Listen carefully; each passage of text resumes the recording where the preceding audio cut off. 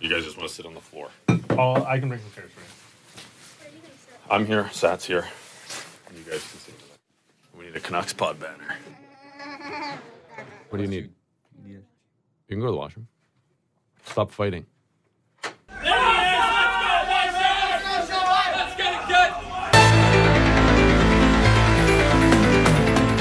This is the Canucks Pod with Satyar Shah and Alex Auld. Welcome back to another edition of the Canucks Pod, the first of 2020. Alex Auld, and I'm Satyar Shah. Well, Happy New Year, Aldi. What's happening, man? Not much. 2020. New year. That's crazy. I know, and you went back east for a bit. You were in sunshine, and you're going to east. get. I went to Calgary. That's is that east back? It is I east, suppose. but No, you're east, out west. Well, I guess it's because I grew up in Ontario. That feels like back east. But yeah, Calgary for a few nights, Mexico for 6, back in Vancouver, and back to the rain. And hey, ready to go. Ready to go. January, hockey's back on. It's good to see. No, it's nice to have the Canucks back at it again. Unfortunately, the 7-game winning streak has come to an end. But hey, every winning streak must come to an end at some point. But the way the Canucks lost to Tampa Bay 9-2 has some people worried a little bit. But more than anything, Aldi, I want to ask you about any time in your career where you may have been shelled as badly as Markstrom and Demko were last night. The other night. There were a couple rough ones, absolutely. It is funny though, like if it's when you start talking about shutouts or big wins, you remember everything. You remember the details. The big losses, it's hazy, it's vague. I guess I just block it out of my memory. Couple things stand out to me. Early on, my second stint in Ottawa, early on that year, we actually rebounded really well from this, but we had two, and Paul McLean, he was the first year head coach in the NHL at the time. He'd just come over from Detroit, and he dubbed them the 2 touchdown games where we gave up 7 goals. It was like two games in, I don't know, a 3 or 4 game span where we gave up 7 goals against. And I remember we had like sort of a season ticket holder event, and we were really struggling opening the season, and we had those 2 games, and then we kind of rebounded and we rattled off a couple wins, and he kind of referenced them as the 2 touchdown games. Since that point, we bounced back. So one of those games was mine. Not very good. And but the one that stands out the most, it's funny, when I came into this station today, I was talking to Scott Rintoul and Craig McEwen a little bit about it. There was one game I played for the Boston Bruins in Washington. Tim Thomas started. A couple quick goals. Matt Cook, another newcomer, picks it up on the run. He scores! Matt Cook! A lightning bolt, 32 seconds in. Thomas with one of the best goals against averages in the league. Tremendous save percentage. And the Capitals have managed to figure him out early. Matt Cook, this man here, 24 in the red, started it. Closing in, Bradley fires and scores! 4-0 DC. I went in. A couple more quick goals. Semin deliberately along the half board. Backdoor, score! Ovechkin, hat trick. Well, we've still got about 55 and a half minutes left to go, Joe. But a missed assignment by the Boston Bruins. Nobody knows where Alex Ovechkin is. The pass from Semin, stick on the ice. No chance for Auld. Tim Thomas went back in for the second. Wrist shot, score! Donald Brashear from a sharp angle, and the horrific night for Tim Thomas continues. And then I went back in for the third. We each played twice in the game. That's pretty rare that each goaltender sees action 2 times and not injury related. And what I remember is being on the bench, and I can't remember if it was right near the end of the second period or right at the start of the third period. I think it was right near the end of the second period. The game's out of hand. I don't know the score. But I remember I'm back on the bench now, and Claude Julien comes down to me, and we're playing, I feel like, the next afternoon in Philly. And he comes down, he's like, all right, we're not going to skate in the morning. I want you to go back in for the third and use that as your morning skate. And I looked at him, and I was like, I wanted to say, no, I'm good. So I went back in, and I feel like I let in another 2 or 3 goals. I don't know what the final ended up being. It probably was close to 9. It was maybe 8. Cook, who started this 9-goal onslaught to the front, they score. There's 10, provided by number 10, Matt Bradley. I'm sure somebody will at me on Twitter and have gone and researched it that year. But so that would have been 07, 08 Boston Bruins in Washington. And I remember, and Washington, that potent offense, everyone in red. It's just those guys were rolling. Their power play was crazy. And that was not a good feeling. But I do feel like, I want to say I played well the next day in Philly, and we either won or it was a really tight game, and we bounced back from it. But sometimes those games happen. I mean, sometimes things just don't go your way.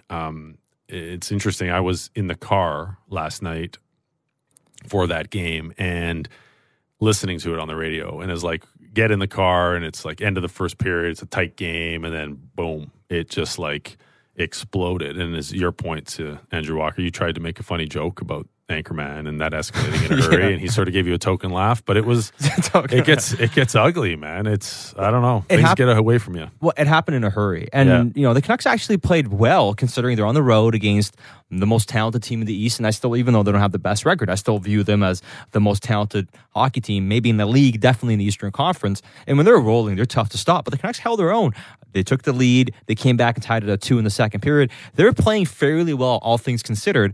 But as soon as things started snowballing, it just got away from them. You can even see it from Jacob Markstrom's body language, and that's one of the things I wanted to get into it with you, because no matter how good you are as a goalie, and no matter how good of a run you've been on, when all of a sudden it all crashes down, and you kind of mentioned this to me off air, and once you get that, once you know you're about to get pulled, it's like mentally you're already checked out. And how hard is it to get that back in a game like that when you're already allowed 5 or 6 goals? Well, it's difficult, right? Because if the game, I believe that if you're giving up a lot of goals but the game stays tight, you can maintain your focus about, okay, next shot, next save, because there's consequence to that next save, right? Like if it's like those games where you see the Canucks like win 7-6, like the game last year against Colorado, that big famous game, and even this year there's been some high scoring games, wins or losses that are tight.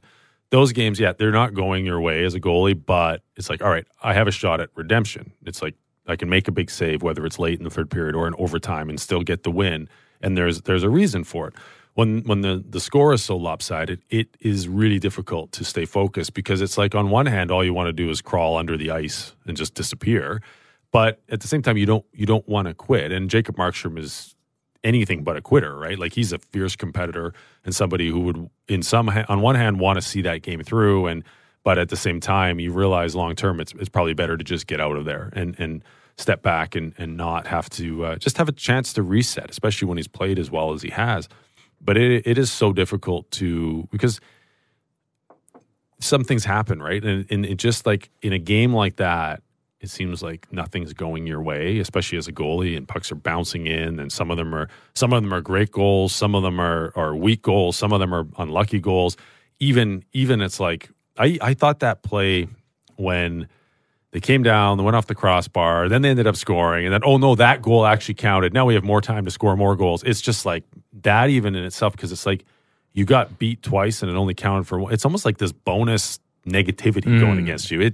That would have been a really difficult game for sure to play. And then on the other hand, the other feeling, the other emotion as a goaltender is sitting on the bench watching the game get away.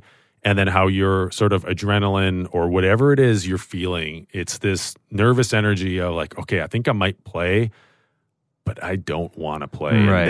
I don't want to go into this game. This is like, and you can just see it and you can feel it building. And every goal that goes in, you're kind of like, okay, is the coach looking at me? Do I look to the coach? Do I try to pretend that I don't know that he's staring at me and going to tell me to go in or whatever it is? And it's this weird dynamic that occurs, and Demko has to go in, and he doesn't fare much better. I mean, it's just one of those games. It got away from the Canucks. And to me now, I look forward, and because it's what happened earlier this season, I think, is they got off to this really good start. And then things snowballed the opposite way in a hurry. Part of that was injuries. Part of that is a little bit of confidence and just losing your mojo, losing that feeling. So my thing is, okay, how do they respond, right? And not just the next game against the Panthers, but going forward, the next few games. This road trip could be a really pivotal point in the season for the Canucks, because despite all their success, they're still in sort of a precarious situation. And despite their really good run around the Christmas break, they're still in a spot that it's not like they've got this stranglehold on a playoff spot. You can say, oh, okay, a couple of game slide isn't a big deal. You could quickly see it going the other way again. And especially with a young group who's had this sort of up and down season, you're not quite sure what to expect in terms of their response. That's something I'll always look for in a team after a really good stretch, after a poor stretch, after a really bad game against. How do they respond? Well, Travis was saying post-game the other night that coming into the game, the guys are fired up for it. There was good buzz on the bench. They played well for the first half of the game. Two teams riding 7-game winning streak. Like it's and the guys felt it. And then he said as soon as it was 6-2 heading into that third, they were all disheartened. He could feel there was a letdown with the team and how they felt in that game. And obviously that's human nature. I understand, and how good Tampa Bay is. They're going to make you feel that way when they're up 6-2, because it's not like you're facing one of the bottom tier teams. You probably know as a player you're down 6-2 on the road against a team that's won 7. It's Tampa Bay. You're probably not coming back. You're not coming back in that. Know that, like, as much as players don't want to give up, but mentally that's what it felt like the guys knew. They're like, oh well, we're not coming back in this game. Yeah, it's hard. It's hard, and so you get it's the difficult thing, but it's also the beauty of the National Hockey League, right? Like you play so much. You play every night or every other night, and you're on the road. You're going to get a shot at redemption. You're going to get not necessarily back at Tampa, but back on the horse and get to play again. And it's difficult in the moment, but then you have this opportunity now to sort of just reset and restructure things a little bit, and whether it's change the lines or even just a day of work at practice and just kind of feeling good about yourself again. And I believe it's a little bit easier on the road just because of there's not as many media there. And you almost feel, our fans didn't see it. They only saw it on TV, and it wasn't like this, you don't have all the hostility of losing like that at home, which can be really difficult. So you're able to sort of be a little bit more insular in the fact that you're in a bubble as you travel around as a group, and they get to go have another game in a place. It's not like they have to return to the scene of the crime. And so I think that helps you sort of move on from it. But it's going to be an important little phase here. This next week or so is going to be important to sort of dictate the fortunes of the team this year. Because again, it's how do they respond to that? And do they feel so confident in how they were playing during that winning streak that a blip, a loss, no matter how big or small, doesn't really affect things? They're able to stay the course? Or does that really dig in and expose some of the fragility in the group? And that's one of the things that I'm very curious to find out, because, when you won 7 in a row, you should be feeling pretty confident. And I wonder, because, I don't need to tell you this, but players always know best how they're playing as a team, whether it's good, whether it's bad. And even when you're winning, whether you're getting away with games or you're actually full value for them. So based on how the other night in Tampa went and how they won the 7 games, because, if we're being honest, Jacob Markstrom was the main reason, and Thatcher Demko as well, that they won those 7 games. And I know if you look at the raw numbers, they can tell a story about how they were vastly outchanced and outshot during that stretch. But if you look at situationally certain games and what happened, it wasn't as bad as some of the numbers indicate. So I can see how the team looks at that 7-game winning streak and say, no, we're value for these wins. But how much will we learn about how they feel about the game coming up against Florida? Well, a lot. Like, are they confident in what they're doing? Do they try to all of a sudden change things? Do they, and that's from a structural point of view, like from coaching staff point of view, but then also the players. Are they going to try to force? So they do too much?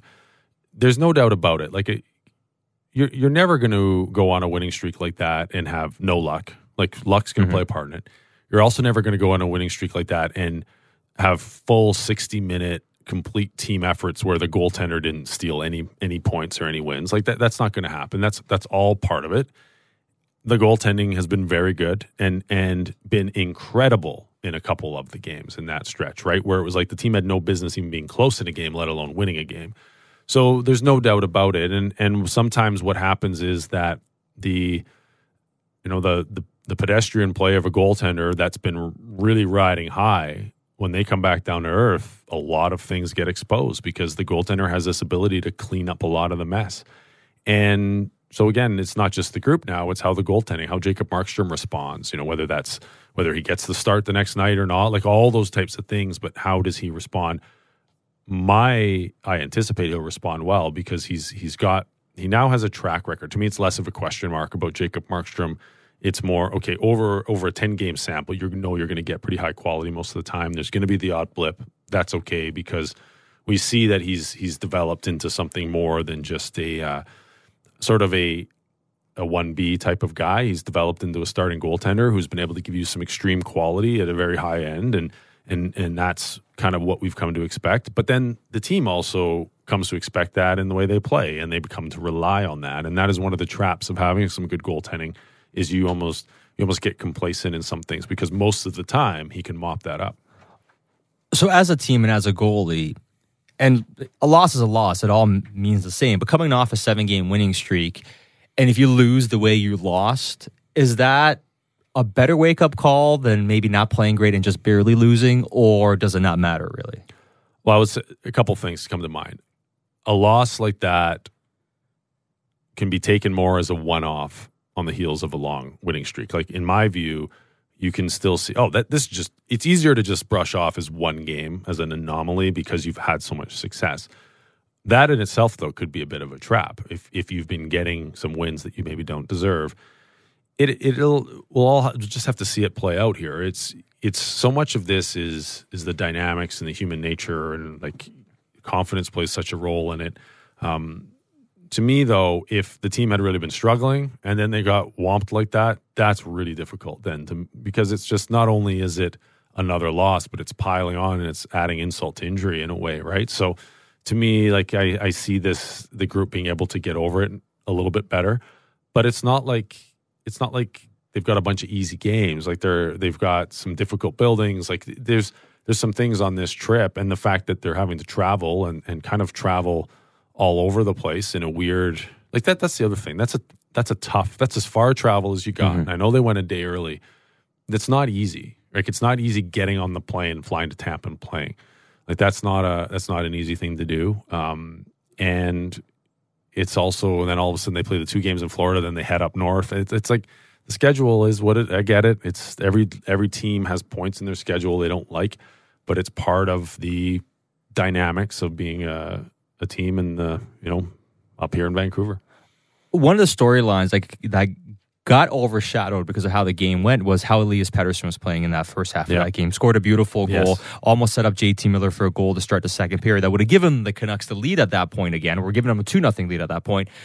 And then the game kind of fell apart. But Elias Pettersson is just seemingly growing into a better player week by week this season. And as much as I thought, hey, this is going to be a year where he improves on what he was last year. And the point totals are solid. 45 points in 43 games. Has 20 goals already, on pace for almost 40 goals this season. And about 85, 86 points on total. But it's about his all-around game and how he's playing already. Like, is he exceeding expectations from what you thought he would do already as an all-around player? Yeah, I would say so. Like, I even thought it would be okay if his point, like, assuming he was healthy. I'm not saying he would have finished with fewer points than last year, because obviously he missed some time, but like, point per game went down. Like, I wasn't anticipating, but I was willing to accept a slight regression because of the fact that as a second-year player and the primary offensive driver, you're going to be focused on more. So there's all those aspects to look at. The fact that he's, even under more pressure and more scrutiny from the opposition, he's able to still produce and improve that.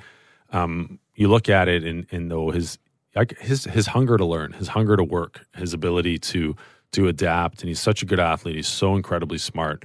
He's gifted both physically, but also in the way he processes the game. So I'm impressed at his development curve.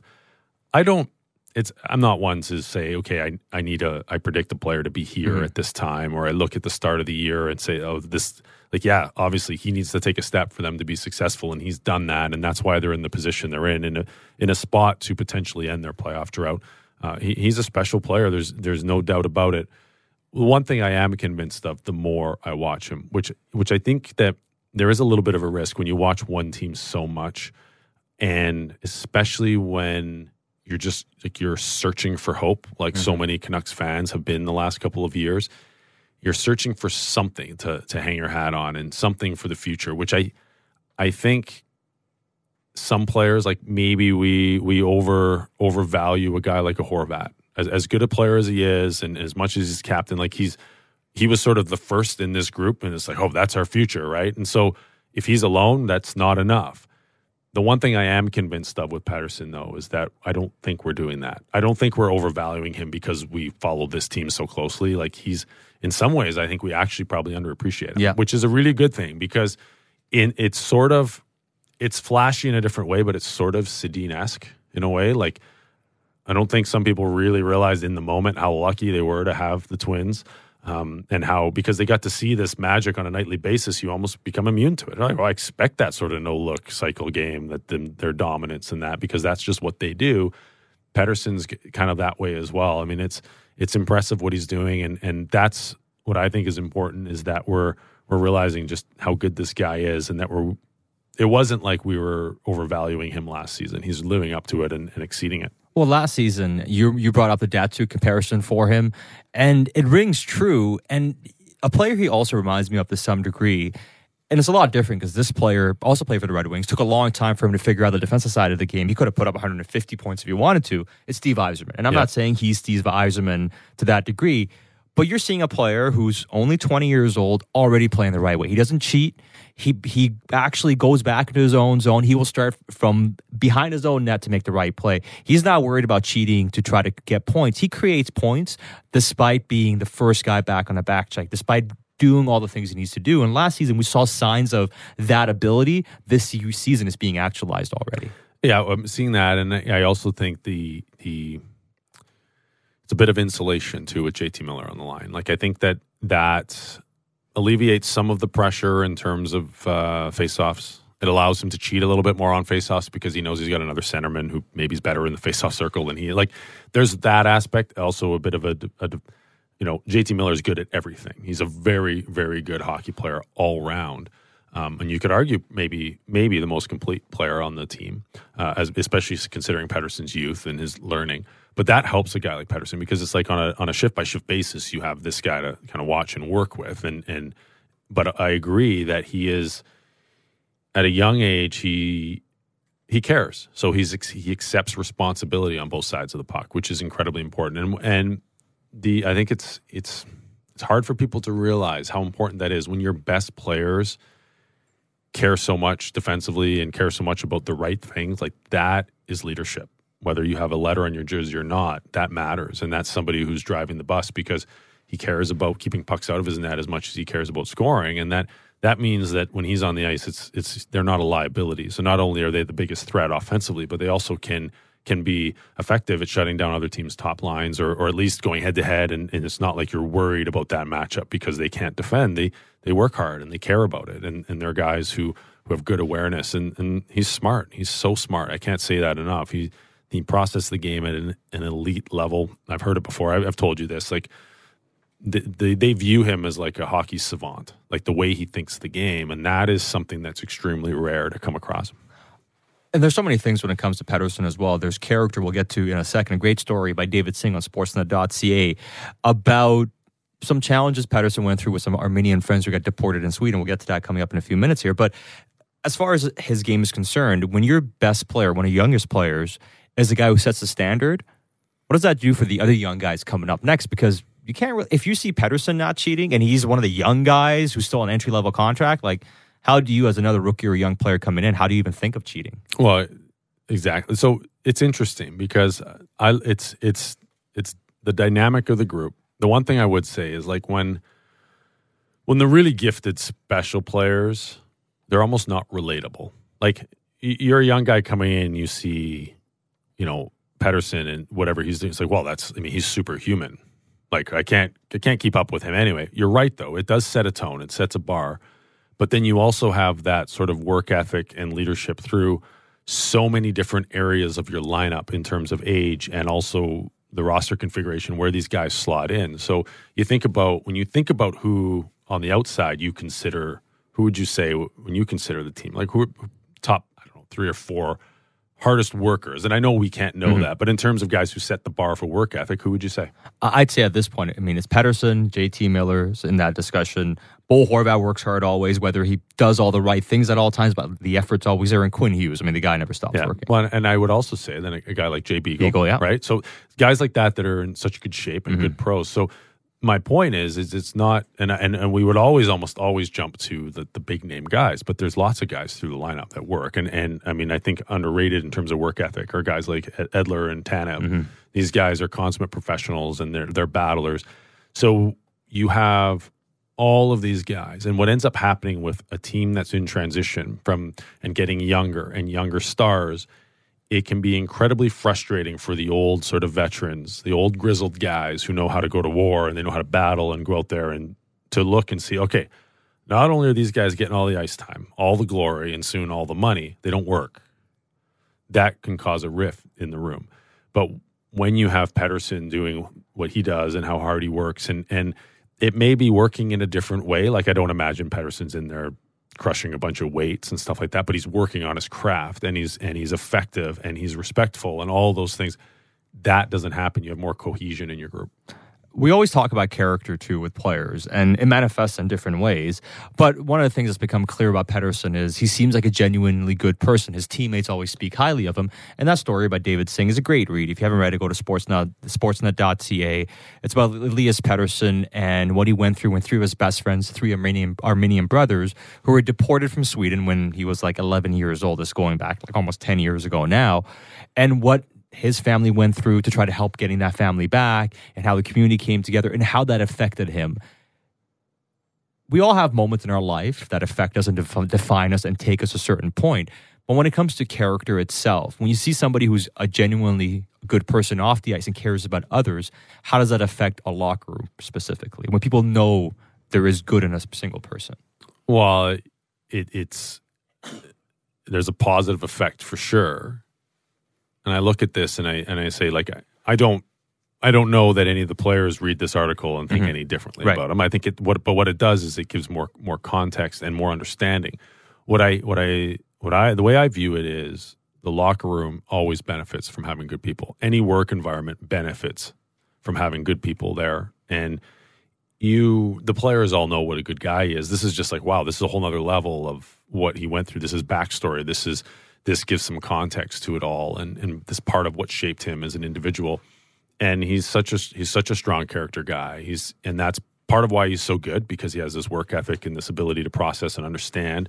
And I think anytime you have sport and the example of an athlete who can have some example that is easily tied to real life, and it's outside of the context of the arena or the competition, it's incredibly valuable, because it gives a sort of a link to something else, and this is another one of those stories that sheds some light on part of the reason why he's such a good person. It's not like it made him a good person. He was a good person before, or else he wouldn't have gone to those. The family. It's all about where he comes from, and that story is incredibly powerful. The story of where an athlete comes from in terms of how they're shaped and built, because it is that human story of somebody that people care a lot about, and it gives a lot of context to it. And before we wrap up, one of the other storylines this week was Chris Gear, who was promoted to assistant general manager in the Canucks front office. And, there's been so much talk about the Canucks front office ever since Jim Benning took over. It was Linden and Benning for a long time. And, Linden leaves the organization a couple of years ago. And then since Linden leaves, the team has had more success. And I'm not saying, it was Linden's fault, but just as far as continuity goes, they promoted Chris Gear. They promoted Judd Brackett from a scout to now he's a director of scouting. He runs the scouting department. And I wouldn't be surprised that we see another title being given Judd Brackett over the next little while here, because his stature is only getting bigger and bigger. And we even heard Edmonton this past year even thought of Judd Brackett as a possibility to talk to as far as the general manager position goes. And it's easy for another team to poach a guy if they can give him another title or give him another promotion essentially. Yeah. So I wouldn't be surprised we see another promotion internally. But Chris Gear has been doing some work with the contract stuff. You have Jonathan Wall, who is the capologist to some degree, also does some advanced stat stuff, and is a smart guy behind the scenes. And Judd Brackett, it seems like that management group finally has some real continuity and player and individuals getting into certain roles. And I wouldn't be surprised that from this point on, we see Chris Gear in front of the media a lot as the spokesperson for the team to some degree. And if that happens and you kind of start seeing some of those guys have bigger and bigger roles, what does that say for the continuity moving forward potentially? Well, the one thing I would say is that it's been a lot quieter, right? Like in terms of, and I get it. Like a couple of years, we've had speculation because of contracts being up. Obviously, the discussion around Trevor Linden leaving and all of that. But now there seems to be more the continuity is important, provided it's quality, right? Like you can have continuity and it'd be awful because they're not making good decisions. The decision making seems to be getting better and better for the most part with the organization in all aspects of player acquisition. The way I view it is that the decisions they made this summer are better than the decisions the year before and the year before that. I think it's continually gotten better. So I like the fact that there's some stability, some continuity. That is something that's important, from what I've heard, to ownership in the way things are viewed and the way they feel that they're being perceived in the market and across the league. It's also something that is important in terms of a work environment, that you're stable and that it's somewhere that you have this constant hierarchy, the chain of command, who's in charge, and then it gives people time to have their vision sort of be played out, and you have that time to let it work out. It is interesting though because there's no new voices. They're just sort of reshuffling things, promoting people that are worthy of it. And I agree. Like I think another person out in front of the camera would be valuable, especially if they're able to convey a message that I think is positive. So we'll see how this plays out. But from my understanding, and we've talked a lot about Judd Brackett and his ability to scout. So it makes sense that he would oversee a department and sort of direct that. And you're right, it's important to keep good people. And if you can't find ways to promote them, and it's not just financial with raises, it's title, it's responsibility, they're going to get poached. And it's such a competitive environment. You need good people around you. And what I would say the best sort of sign of it all is we're not afraid to have good people around us because they're a threat to our job. Instead, it's no, we need a really strong team in the management group, in the front office, because that's how we build a winner. I know there was a perception that essentially Jim and John Weisbrot were essentially running the organization, not listening to anybody else. All they wanted was yes men. And from what I can gather, the past little while, they've kind of been doing the group think thing together, but also they're not just a bunch of yes men. Like they challenge each other a lot more, and I think that's a valuable place to be at. And initially, when Jim Benning took over, and it was with Trevor Linden, both guys knew with their titles. Lawrence Gilman was there. There wasn't a ton of trust with him as well. But when you have trust in a management group, then you're probably more willing to take the criticism and also take somebody saying, "Hey, you know what? Let's not do this. This is a wrong decision." And you probably are more willing to listen to somebody if you believe this person's not out to get you, but looking out for your best interest instead. Oh, absolutely. And that takes time, right? It takes time to develop that chemistry and that trust, and that's something that is important. So that's why I love the continuity, provided the decisions are strong, right? Like it's a positive thing when the people are good at what they're doing. So it's, to me, on the surface, this looks like a good step. It's a positive development, and we'll see where that leads. Aldi, always a pleasure chatting with you on the Canucks pod. Next week, we're going to have a very special episode. We're going to have Kevin Bieksa join us. Yeah, so that should be a lot of fun. Obviously, we'll talk to him a little bit about his new podcast endeavor with Ryan Kessler. So a couple former Canucks, the Kess and Juice podcast. So that's something that's pretty interesting, and it'll be fun to catch up with my old buddy Kevin.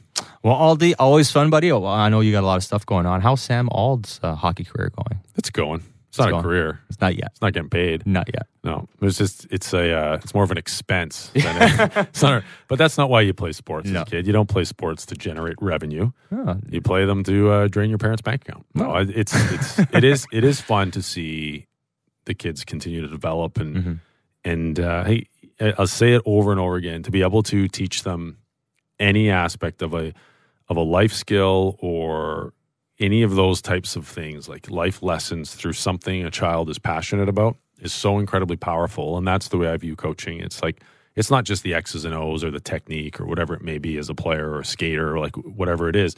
It's also like, hey, how does this relate to real life? And that's something we just touched on with Pettersson, but there's life here. And, it's interesting where we're at in the world, because I think of like, a team going through a tough stretch, or there is so much more important, bigger picture stuff going on that sports can be that escape. But it is important when you're in it as a professional athlete, as a young player, whether you're at work, like there's a lot of bad stuff going on. And so if you're doing something you love and you're in a safe environment, there's positive there. So that's fun to be a part of. And, obviously we'll see where that goes in terms of the rest of this year, and getting ready for playoff time coming up here in minor hockey. But it's been a fun ride. Well, it's going to be a lot of fun. Strong words as always. He is Alex Ault. I'm Satyar Shah, and make sure to rate, subscribe, and review the Canucks Pod on any one of your podcatchers. iTunes, I guess. Is it iTunes? Or is the Apples? Like, what is it again? Apple Podcasts. Apple Podcasts. That's what it is. Not iTunes, Apple Podcasts. I can't keep up. What was it? Google Play and anything else. Yeah, just subscribe and rate it. Love it. Yeah, exactly. Yeah. All right. Thanks so much. We talk to you again very soon, right here on Sportsnet 650. You know, you were right about one thing, Clemens. I am out. And you're in. In the slammer. For a very long time. All right. Hey, we did it!